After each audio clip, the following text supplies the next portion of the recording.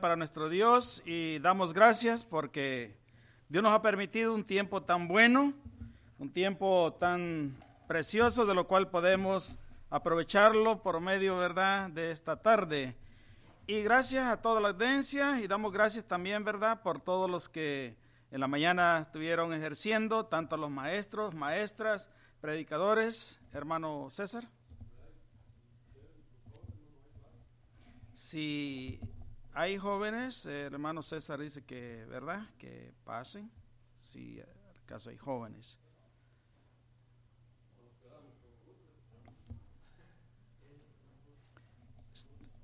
Si hay jóvenes, pasen, ¿verdad?, con toda libertad, por favor. Muy bien. Adelante, jóvenes. Que Dios los bendiga también en la preparación de los jóvenes, ¿verdad?, que eso es lo bueno, que hayan jóvenes dispuestos para que puedan también aprender y ejercer más adelante, ¿verdad? Son los que van a cubrir nuestro puesto más adelantito. Bueno, nos hemos deleitado con toda la palabra en esta mañana por medio de nuestro hermano Lolo, nuestro hermano César y todo lo que se hizo en la mañana. Y doy gracias a Dios por esta preciosa tarde, de lo cual Dios nos ha concedido el reunirlos una vez más aquí.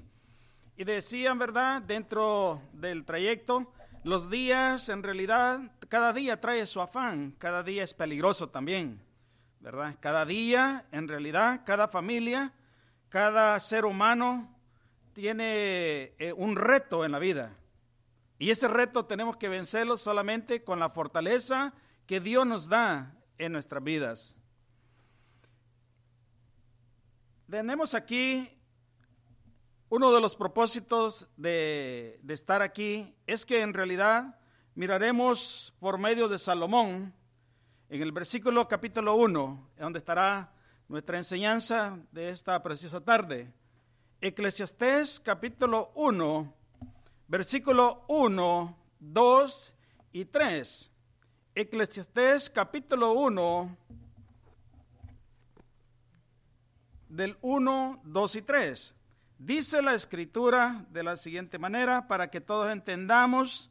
El escritor miró, ¿verdad?, la bendición de Dios, pero también pudo él notar que dentro también de este círculo de la vida, miró los problemas y las dificultades también que experimentó Salomón. Y dice la escritura de la siguiente manera, y empieza así el escritor: palabra del predicador, hijo de David, rey en Jerusalén. Y dice: vanidad de vanidades, dijo el predicador, vanidad de vanidades, todo es, ¿qué dice? Y en la mañana escuchamos el mensaje de nuestro hermano Lolo, como también de nuestro hermano César, donde decía, ¿verdad?, que aquel grupo estaba solamente para atacar con la mentira al Señor Jesucristo. Y es verdad, pero aquí miramos algo diferente, donde miramos aquí que él se da cuenta del poder de la potencial económica que él tenía, pero miramos aquí que dice: vanidad de vanidades, todo es vanidad. El ser humano en realidad se convierte, en un momento tan llegado de que todo lo que poseemos, todo lo que tenemos, viene a ser, ¿qué? Vanidad de vanidades. Se da cuenta el escritor, ¿verdad? 1 y 2, miramos el 3, que dice: ¿qué provecho tiene? Número 3, 1, 3. ¿Qué provecho tiene el hombre de todo su trabajo con que se afana debajo del sol? Hace ahí una pregunta y dice, ¿verdad?, ¿qué provecho tiene el hombre de todo trabajo con que se afana debajo del sol? Miramos, en realidad, yo creo que este es el país, podemos decirlo, yo no conozco Europa, pero posiblemente sea igual que aquí en Estados Unidos. La vida, si usted va a México, a Centroamérica, El Salvador, Nicaragua y otros países latinoamericanos, la vida parece que va más tranquila, parece que la vida va más calmada en el sentido de que la gente no anda tan agitada. Entonces miramos que en este país en realidad a veces no hay tiempo para nada. Pero yo no sé por qué, siempre, ¿verdad? Es bien importante que notemos que aquí el escritor se da cuenta de un peligro tan grande, donde dice vanidad de vanidades, dijo el predicador, vanidad de vanidades, todo es vanidad. Él se da cuenta que todo lo que él ve en todo el desarrollo de su vida, él mira todos los logros y llega ahí a un punto donde comienza con un problema. El problema es que él lo describe, que todo lo que él tiene o todo lo que él ve a su alrededor es vanidad de vanidades. Y por eso es importante que en la vida cristiana también nosotros tenemos que aprender de la palabra del Señor. Claro, en primer lugar, Dios es sabio en todas las cosas. Y dice más adelantito, para que vayamos ahí discerniendo poco a poco, en el capítulo 2, versículo 4, dice así de la siguiente manera. Eclesiastés capítulo 2, versículo 4 al 11, dice así. Fíjense bien. Engrandecí, dice aquí Salomón, mis obras, edifiqué para mí casas, planté para mí una viña, me hice huertos y jardines y planté en ellos árboles de todo fruto. Me hice también estanques de aguas para regar de ellos en los bosques donde crecían los árboles. Compré, dice, siervos y siervas, y tuve siervos nacidos en casa. También tuve, dice, posesión grande de casas, fíjense bien, y de ovejas, más que todos los que fueron antes de mí en Jerusalén. Y luego dice en el versículo 8, dice así, me amontoné, dice, también plata y oro, y dice, y tesoros preciosos de reyes de provincias me hice, de los hombres de toda clase de instrumento de música. Y fue engrandecido y aumentado más que todos los que fueron antes de mí en Jerusalén. A más de esto, conservé, dice, conmigo mi sabiduría. Fíjense bien. La sabiduría lo llevaba Salomón a una prosperidad ante la presencia de su conocimiento y de parte de la bendición de Dios. Pero él se da cuenta en un momento tan apropiado.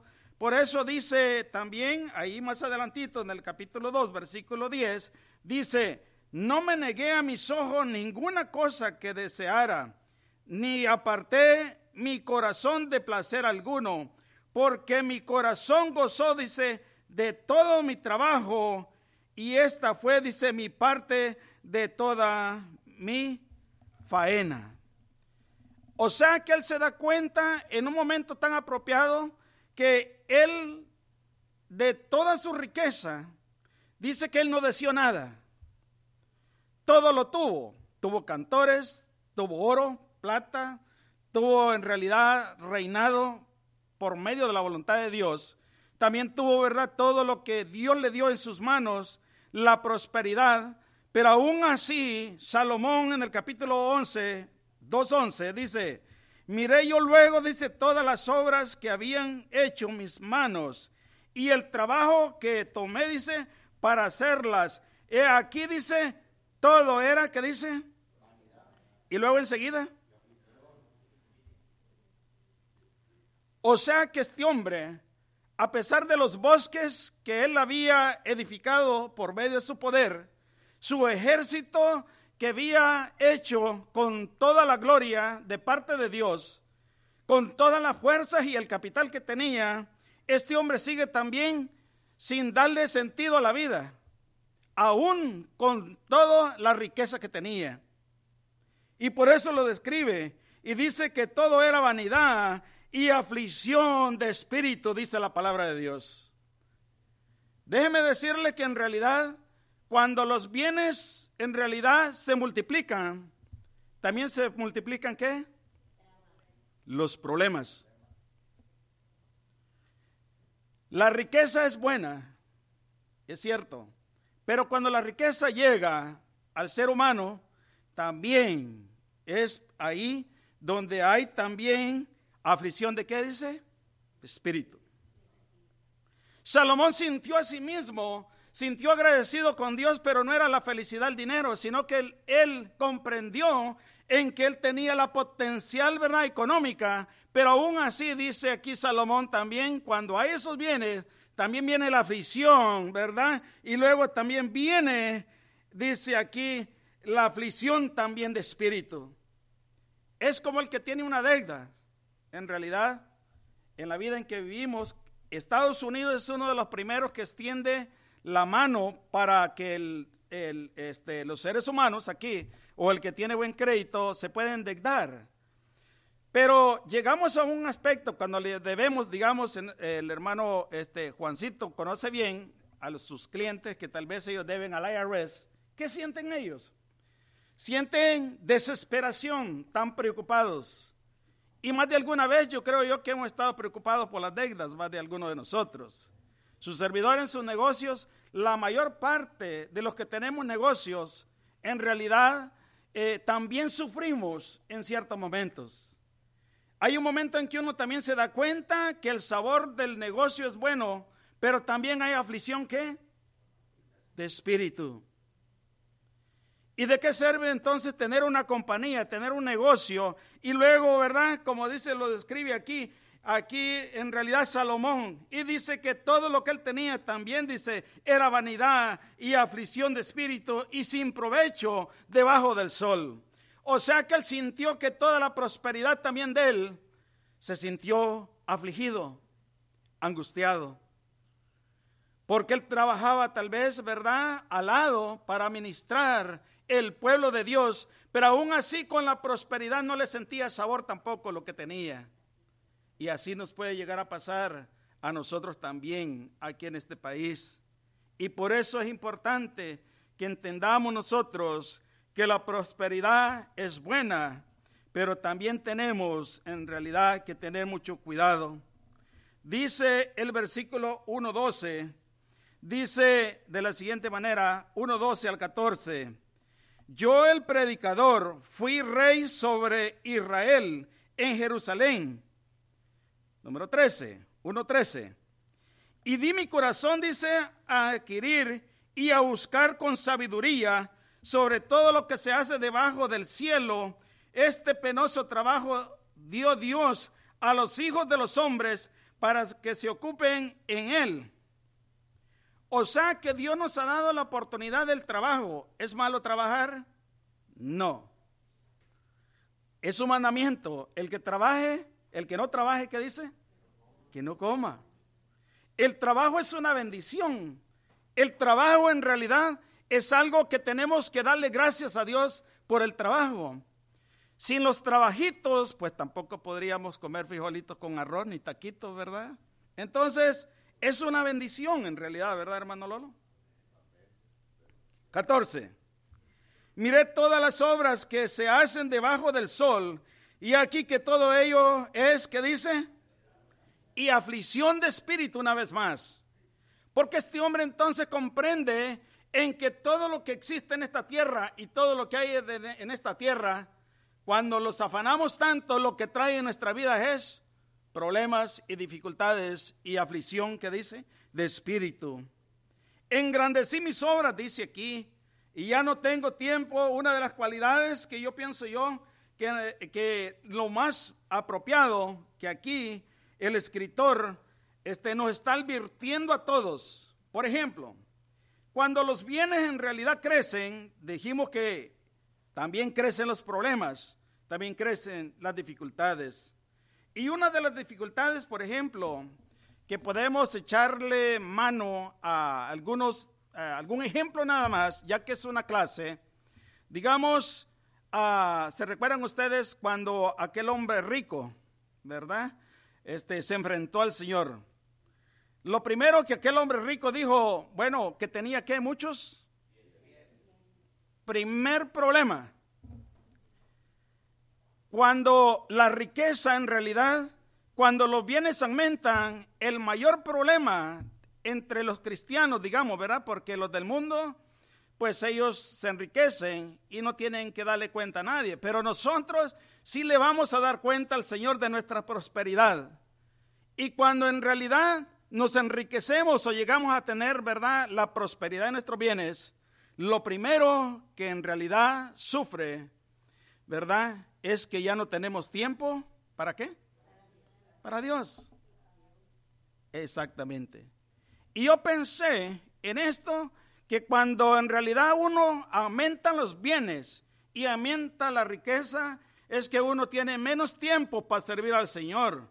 Yo tendría menos tiempo para dedicar a mis hijos y a mi esposa. Yo tendría menos tiempo para poder en realidad servirle en la obra de nuestro Señor y Salvador Jesucristo. Lo más apreciado es que las riquezas Dios da a quien Él quiera, a quien Él quiere, pero también Dios quita a quien Él quiere. El problema, como les decía una vez más, el problema no es tener.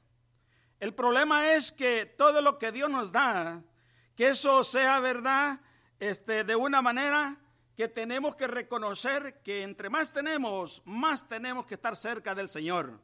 ¿Por qué? Porque tenemos que estar, ¿qué? Agradecidos con el Señor y agradecerle todo lo que el Señor nos ha dado. Por eso dice aquí también una de las cosas que yo noté en Salomón, donde dice vanidad de vanidades. Cuando la gente llega a tener en realidad posesiones o llegan a aumentar los bienes, lo primero que mucha gente se vuelve, es un peligro muy grande, se vuelve vanidosos.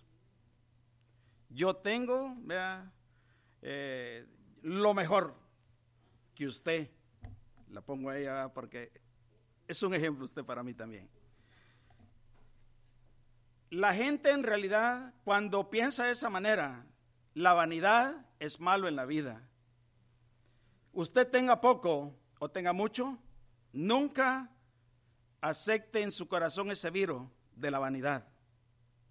Si Dios le ha dado una buena casa, dele gracias a nuestro Dios. Si Dios le da una troquita, bendiga el nombre de Jehová. La mejor troca o todo lo que usted tenga a su alrededor. Por eso Salomón se sintió aburrido y se sintió triste, porque estamos en este mundo donde existe la envidia y también existe la vanidad. Y por eso él lo describe de esa manera, que eso es aflicción de espíritu. Lo que se logra al final es la aflicción de la vida de cada uno de nosotros. Por eso tenemos que tener nosotros en conciencia de que Dios es sabio y Dios conoce todas las cosas. Me amontoné, dice, también plata y oro y tesoros, dice, preciosos de reyes y de provincias. Me hice cantores y cantoras de los deleites, dice, de los hijos de los hombres y de toda clase de instrumentos de música. O sea que Salomón podía él, ¿verdad?, enseñar el poder que tenía para deleitar su corazón. Pero al final dijo, todo esto es ¿qué? Pura vanidad. Y entonces, ¿para qué trabajamos tanto? Si todo es. Lo importante en nuestra vida es que también las riquezas, estas cosas, se da cuenta también Salomón de que el tiempo no es para que los afanemos en las riquezas, sino que las riquezas sean, ¿verdad?, provechosas en nuestras vidas, glorificando y dándole gracias a Dios por todo lo que Él ha hecho en nuestra vida. Por eso también Salomón aquí se da cuenta de un problema muy grave en esa sociedad en que él vivía, porque podía llegar a existir y existía la muerte espiritual, porque cuando ya tenemos bienes es posible que también pues nos desviamos y ya no tenemos tiempo para el Señor. Entonces, ¿qué es lo que pasa? Entonces aquí Salomón nos advierte y le dice al pueblo, ¿verdad?, que en realidad que eso es aflicción de espíritu. Nos podemos desviar también de la presencia de nuestro Dios y dejar, ¿verdad?, la humanidad, la humildad, y llegar a ser, ¿verdad?, en un momento no apropiado, vanidosos, porque dice, ¿verdad?, Salomón aquí, todo es vanidad y aflicción de espíritu. Aprendamos eso en nuestras vidas y reconozcamos que en el momento, ¿verdad?, de la muerte, nosotros entendamos que en realidad nada nos vamos a llevar en nuestra tierra. Dice más adelantito, Eclesiastés capítulo 2, versículo 17, dice así de la siguiente manera: Eclesiastés, versículo 2:17. Aborrecí, dice, por tanto la vida, porque la obra que se hace debajo del sol me era, dice, fastidiosa, por cuanto todo es, ¿qué dice? Si Salomón tiene todo, ¿verdad?, las posibilidades económicas, ¿por qué no le haya sentido entonces Salomón a la vida? Porque no hay, ¿verdad?, no hay felicidad. ¿De qué sirve todo? Y aquí miramos cómo inicia, ¿verdad? Aquí Salomón, donde dice que él tenía todo. Todo. Su poder, también la guía de Dios, ¿verdad? Como también todo lo económico. Pero podemos ver aquí que él no sigue, ¿verdad? No sigue alegre. La sabiduría espiritual la encontramos, hermanos, cuando Dios da y Dios aconseja y Dios nos da por medio de la palabra cómo poder guiar nuestras vidas. Nos traerá solamente, hermanos, déjeme decirle que al ocuparnos de las cosas de este mundo nos van a traer solamente la muerte espiritual. Y por eso es que Salomón, su corazón estaba triste y logró en realidad entender que todo lo que tenemos en esta tierra es solamente aflicción de espíritu. Y así es. Por lo tanto, dice la Escritura de la siguiente manera, ahí donde estamos enseguida, 2:15 y 16, dice 2:15, entonces dije yo en mi corazón, note usted aquí, como sucederá al necio, me sucederá también a mí, para que pues he trabajado hasta ahora por hacerme más sabio, y dije en mi corazón que también esto era, ¿qué dice? O sea, él llega a entender, ¿para qué entonces estoy haciendo? Porque mi vida no está bien delante de la presencia de Dios, y entiende que todo el concepto de este mundo es vanidad de vanidades. Número 16, 2:16. Porque ni del sabio ni del necio habrá memoria para siempre, pues en los días venideros ya todo será olvidado, y también dice, morirá el sabio, como también que dice. O sea, llega a comprender que aún con la sabiduría, aún con la ciencia y el conocimiento que tenemos para engrandecer nuestros bienes, así como muere el sabio, también muere el necio. Llega a esa conclusión. Y llega el hombre aquí, Salomón, y dice, bueno, entonces anda mal algo en la vida. La prosperidad en manos, hermanos, déjeme decirle, en manos del generoso es buena. Y por eso Salomón describe, ¿verdad?, los bienes que Dios le había puesto en realidad en sus bienes. Dice el 17, aborrecí por tanto la vida, porque la obra que se hace debajo del sol me era fastidiosa. Cuando nos afanamos desde la mañana hasta la tarde, ¿cómo llega uno a la casa? Fastidiado. Hasta, tal vez podemos llegar hasta con unos caracteres no muy agradables ante la presencia de la familia, de la esposa. Y sí, y entonces es cuando Salomón nota, ya esto hay que cambiar de rumbo. Hay que darle vuelta, entonces hay que organizar nuestra vida. ¿Cómo es que esta vida es tan dolorosa de esa manera? Y él entiende, ¿verdad?, que tiene que vivir de una manera diferente. Por eso le dice, ¿verdad?, de la siguiente manera. 19. Dice, 18 y 19. El 18, sí. Dice, asimismo aborrecí todo mi trabajo que había hecho debajo del sol, el cual tendré, dice, que dejar a otro que vendrá después. ¿De quién dice?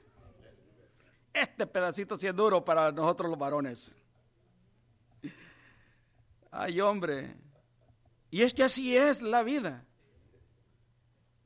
Su servidor vino ahorita de visitar a una de las sobrinas hijas de Sonia.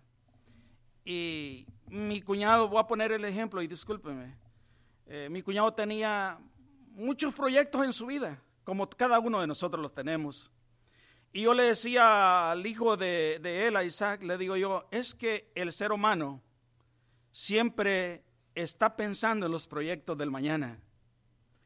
Estamos siempre proyectándolos, ¿verdad? En realidad, y estamos afanados porque queremos lograr algo que no sabemos si lo vamos a lograr. Algunos piensan hacerlos, otros los empiezan, pero no los acaban. Otros los acaban, llega la muerte. Y luego dice aquí el versículo 18, dice, asimismo aborrecí todo mi trabajo que había hecho debajo del sol, el cual tendré, dice, que dejar a otro que vendrá después de mí. Después que ha acabado lo que usted se ha maltratado día y noche trabajando, ¿le va a dejar la herencia a quién? A otro. O a otra. También el hombre puede permanecer, ¿verdad? Y la mujer se puede ir. Entonces a la que viene, en realidad, ¿de qué sirve el trabajo que ha desempeñado la hermana si vendrá la otra a gozar del trabajo que ha dejado? Esa no va a tener piedad de las tarjetas de crédito ni de todos sus bienes. Entonces lo que entendemos aquí, que Salomón demostró, ¿verdad? Con el poder y con toda la sabiduría de parte de Dios, que no es pecado trabajar. No, Dios nos libre de tal cosa. Porque el trabajo es una bendición para todos. Es una dignidad, en realidad. Y entonces lo que tenemos que entender es que cada uno de nosotros trabaje, organícese sabiamente, para que así en realidad no pierda la vida espiritual en el día después de la muerte. 19. Y quién sabe, dice, si será sabio o necio el que se enseñorea de todo mi trabajo en que yo me afané y en que ocupe debajo del sol mi sabiduría. Esto también que dice, vanidad, hombre. ¿Quién sabe si aquel va a ser sabio para dirigir todo lo que yo he poseído durante toda mi vida? ¿Quién sabe si aquel va a ser sabio en realidad en el momento después de la muerte? O sabia. Yo le digo a mi esposa cada vez que compra, ¿verdad?, un vestido, me dice, yo me lo voy a poner. Dice, porque está fregado este volado, ya cuando la costilla duele. Y no es que puedo dejar ese vestido nuevo por ahí, ¿verdad? Pero lo que nos da a entender, en realidad, es que todo lo que Dios da es provechoso para el matrimonio. Lo más bonito en la vida es que usted, en realidad, goce de los bienes que Dios le da sabiamente. Porque aquí Dios tiene siempre el conocimiento y siempre Él declara por los profetas, por los apóstoles, por los predicadores y todos, donde dice, y quién sabe si será sabio o necio el que se enseñará de todo mi trabajo. O sea que en el momento después de la muerte, todo queda ¿qué? Al olvido. Ya no hay tiempo para otro. Híjole, si de verdad está fregado ese volado, pues está tremendo. Entonces, tenemos que entender y recapacitar que Dios siempre nos deja los consejos ¿a quién? Para todos. Que la palabra de Dios es para todo. Que siempre, por ejemplo, cada predicador trae un consejo y que tenemos que atesorarlo para nuestras vidas. Claro. Todos en general. Por muy mensaje que sea, siempre hay algo que tenemos que atesorar. Y una de las cosas que tenemos que atesorar es que en realidad que todo lo que nosotros nos estamos afanando y lo que vamos a ganar es en realidad aflicción ¿qué? De espíritu. ¿Y cómo acabamos de tanto trabajar? Desgastados, con azúcar, con la tensión, la presión alta. ¿Y cómo acabamos aquí cuando tenemos la presión, cuando venimos a la iglesia y le decimos algo? A mí no me hable así porque yo tengo colesterol. Con unos gestos, pues ya está fregado ya. ¿Por la aflicción qué? de espíritu, de sus bienes. Sí, claro, hay que aceptar que a veces, hermana,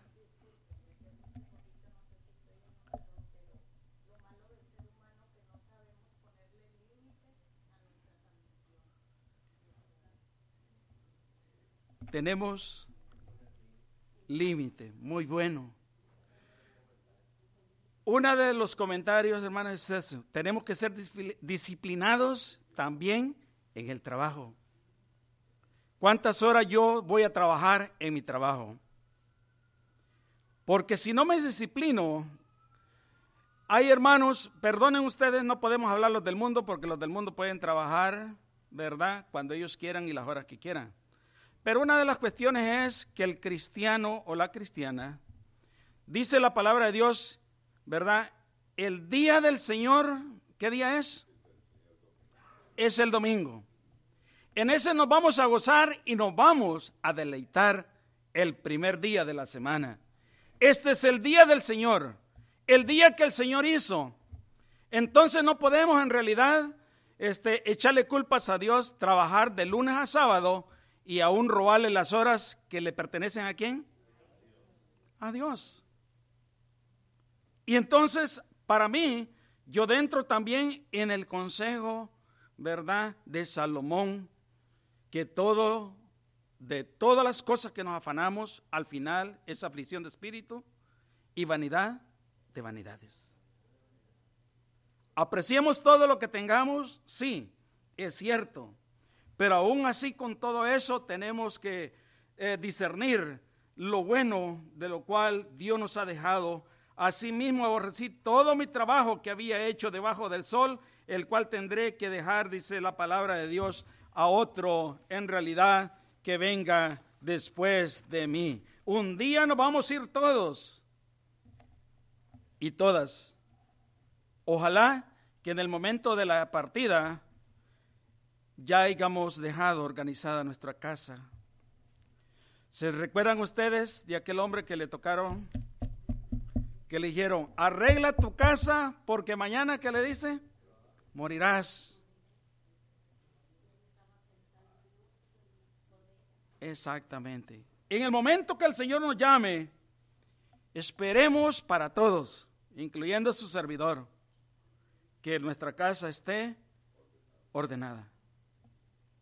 Porque si yo no organizo mi vida, si Dios me llega a agarrar por el trabajo, que trabajo 10, 15 horas, en realidad por ganar dinero, yo también entraría en un problema de perder y debilitar mi espíritu. ¿Y de perder qué? Mi alma. No es posible que por un trabajo vamos a perder, ¿verdad?, nuestra vida espiritual. Y es así como nosotros tenemos que entender. 2:21.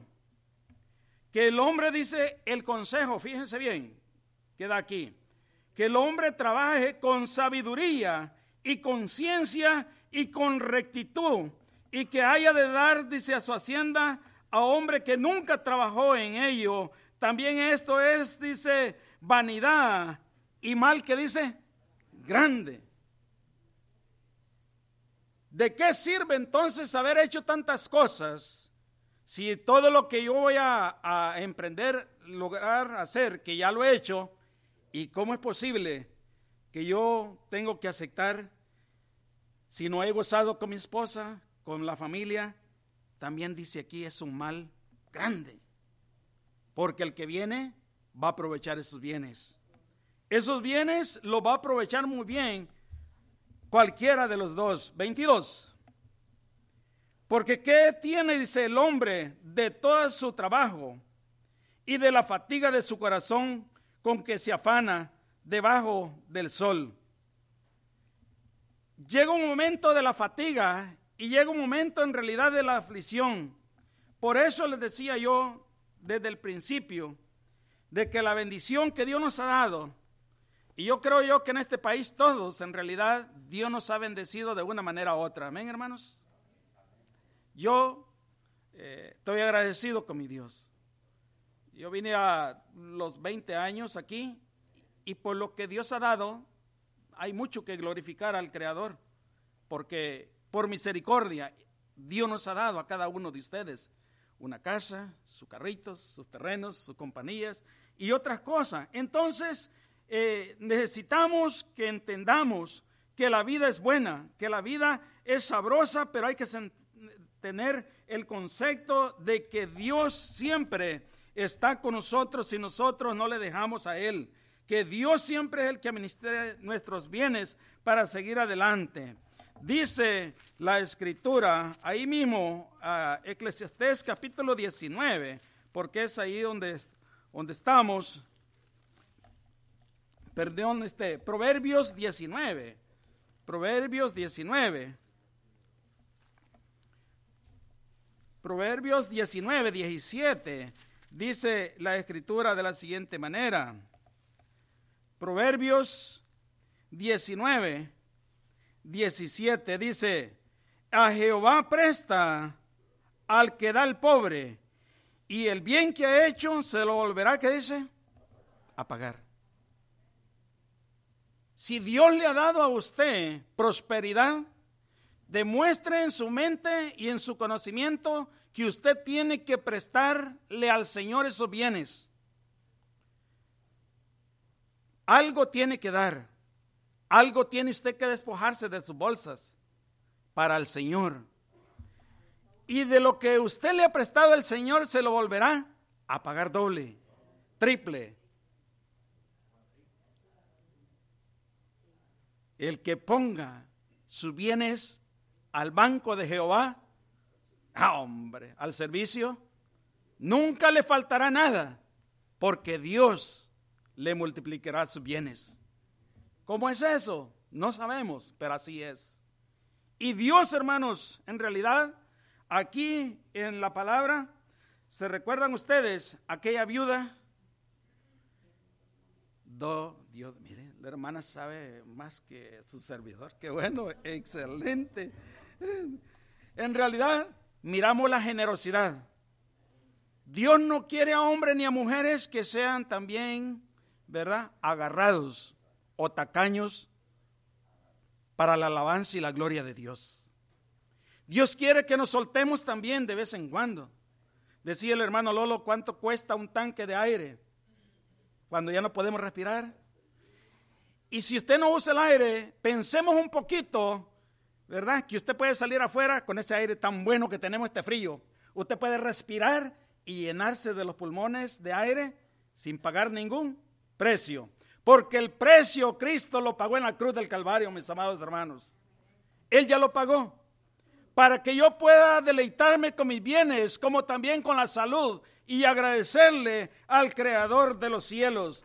Dios, hermanos, déjeme decirle que en este caso Salomón entendió el concepto de la vida. En la vida, en realidad, hay que organizarlo de una manera disciplinaria para servirle también al Señor. Tenemos que entender y recapacitar de que también necesitamos disciplina para alabar y glorificar el nombre de nuestro Dios. La sabiduría espiritual es mayor, hermanos, que la sabiduría en realidad del mundo o de las cosas materiales. La sabiduría de los seres humanos concierne en tener el temor de Jehová, en tener el conocimiento que todo lo que usted posee en realidad no es porque yo haya trabajado, porque yo en realidad me he esforzado. Si es parte de eso, pero el que multiplica y cuida los bienes, ¿quién es? Dios. Y yo le decía al sobrino hoy en la tarde, porque estuvimos ahí, ¿cuántos proyectos hay en nuestras vidas y no son terminados? Se quedan, ¿verdad?, a la mitad. Se quedan sin terminar. Por eso hay un tiempo en que tenemos que desligarlos de los quehaceres y disfrutar con su cónyuge, de lo cual es su esposa. Olvídese de los hijos harán su vida. Y aun cuando el hombre o la mujer se llegue a morir, los hijos tampoco no van a mirar ni van a tener compasión de sus bienes. La mayor parte de los hijos, amados hermanos, yo sé muy bien, la mayor parte que yo conozco, los hijos son los primeros en deshacerse de los bienes del padre o de la madre. Por eso dice aquí, en realidad, Salomón, ¿quién sabe si aquel será sabio de administrar mis bienes? Y nosotros en realidad nos la pasamos en Estados Unidos matándolos para nuestros hijos. Estamos súper equivocados. Los hijos en realidad tienen que hacer sus vidas. Lo que más usted tiene que preocuparse es por la que está a su lado, la esposa. La esposa cuidará del esposo. El esposo cuidará de la esposa. De ello preocúpese. No quiero decir que usted abandone a sus hijos, no, de ninguna manera, porque sería un pecado. Pero aquí nos da cuenta que el sabor que nos está mostrando aquí Salomón es el disfrute como familia. Disfrute en realidad la vida, y en realidad el deleite más bueno que encontramos en la palabra de Dios por medio de Salomón, porque Dios sabía que iba a haber problemas en la vida de los seres humanos, y por eso miramos muy bien aquí, ya casi para terminar, perdónenme ustedes, me voy a pasar un momentito, y miraremos aquí cómo Salomón termina. Dice ahí Eclesiastés capítulo 12, versículo 13, bueno, del 12 en adelante, 12. Ahora, hijo mío, dice, amas de esto, se ha amonestado, no hay fin de hacer muchos libros, y el mucho, dice, estudio es fatiga de la carne. El fin, dice, de todo el discurso, oído es este, teme a quién y guarda, porque esto es todo del hombre. Se acaba.